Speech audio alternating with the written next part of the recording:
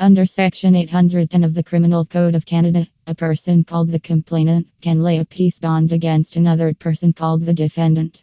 A peace bond is a court order in the form of a signed promise that the defendant will obey certain rules for a period of time. That period of time can be for a maximum of 12 months. Who can lay a peace bond?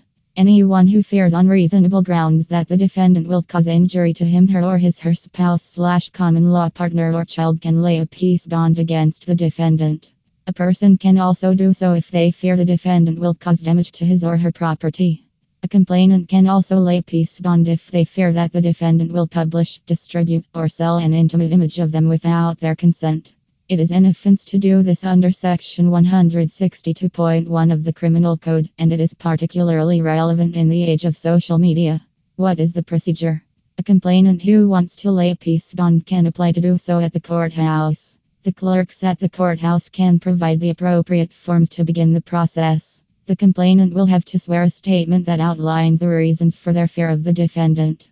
A person can also contact a lawyer to obtain legal advice on how to navigate the peace bond process. The sworn statement will be taken to a justice of the peace (JP), who will then require that the defendant and the complainant appear in court for a hearing.